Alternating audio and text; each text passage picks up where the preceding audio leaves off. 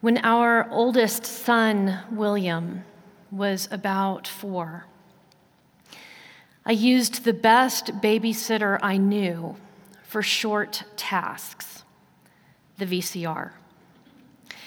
He loved The Lion King, the music, the characters, the drama. And he was in our den, in his tot-sized rocking chair, watching Simba while I went to empty the dishwasher. I returned a few minutes later to find him and the rocking chair gone. Gone. I had just been in the next room, so I was more curious than worried. Our bedroom was off the den, and I looked in there, and sure enough, there he was, in his rocking chair, death grip on the arms of it, staring at the movie from a greater, safer distance. You see, there was a particularly tense and dramatic scene, likely something to do with that dastardly usurper, Scar.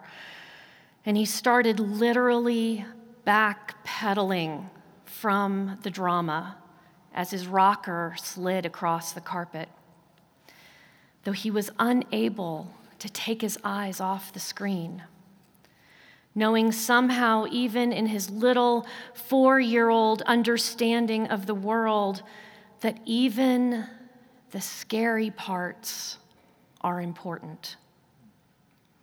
Even the bits that made him want to physically keep pushing away until he was in another room, he watched. His eyes never left the story. The scary bits, the tense bits that we don't like,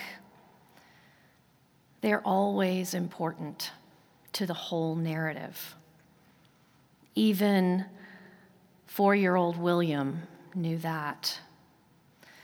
The story is not complete without the parts that frighten and unsettle us.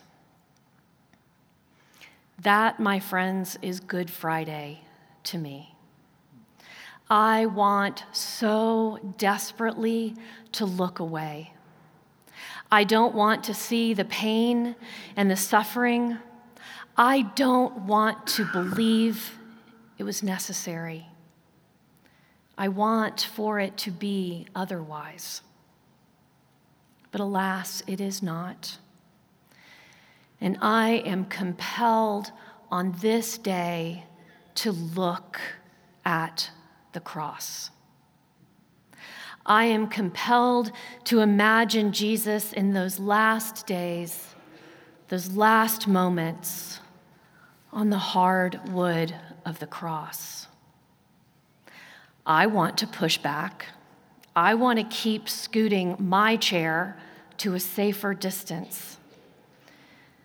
And even then, I too cannot tear my gaze away, even if I'm scared or saddened or horrified by what we can do to each other, by what was required in that moment, and by what was given up for me and for you.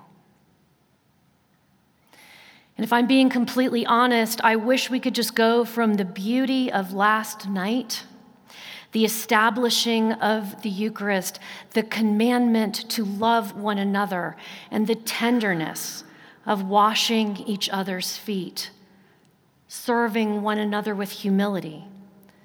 I'd like to skip right to that splendor of tomorrow night, when all the lights suddenly come on after all of the sacramental rites have been performed and the alleluias begin again.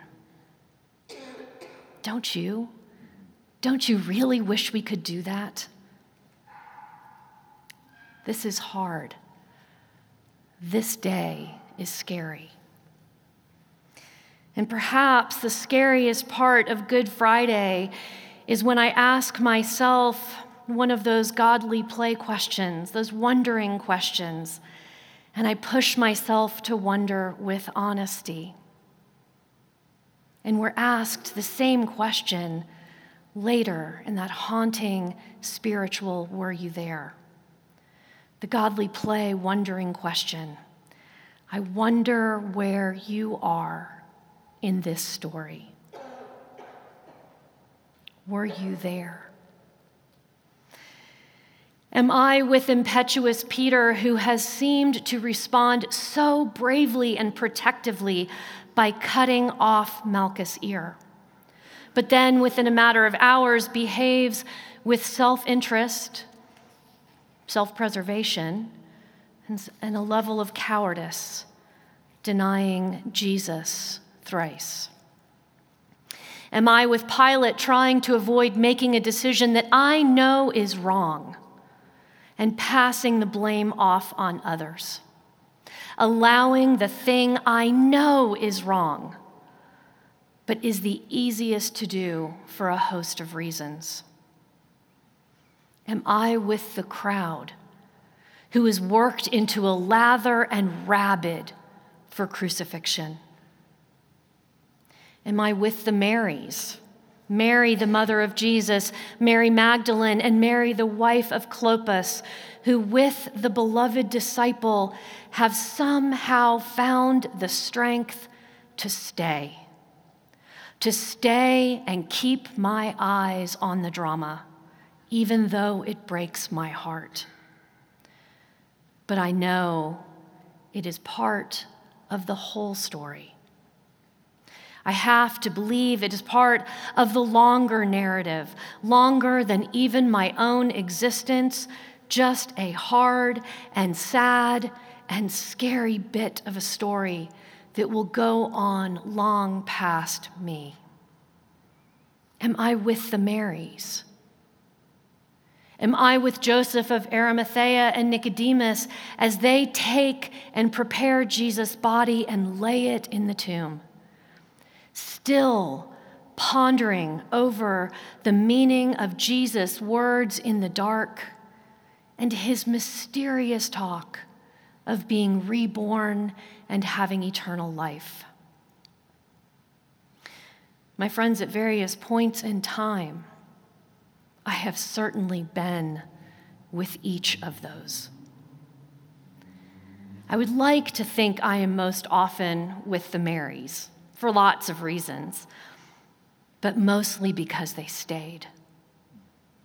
I would hope I would be brave enough to stay, that even if I had to scoot back a bit, I would keep my eyes fixed on Jesus, trusting that this part of the story, this hard and frightening part of the story, was necessary to the whole arc of the narrative. That I could trust that good would still triumph and that all could somehow please God, somehow be okay. My friends, there is no skipping today. There is no passing over Good Friday. There is no looking away from the pain and the truth of the cross. For there is no resurrection, no vanquishing of death without the crucifixion. We can scoot back. We can try to view it from a safer distance that we get because we know the luxury of the ending. But there is no taking our eyes off this day. No taking our eyes off the scene of horror and betrayal and cruelty. No taking our eyes off of the cross. It is, after all, part of the greater story. I wonder, my friends, where you are in this story on this Good Friday. Were you there?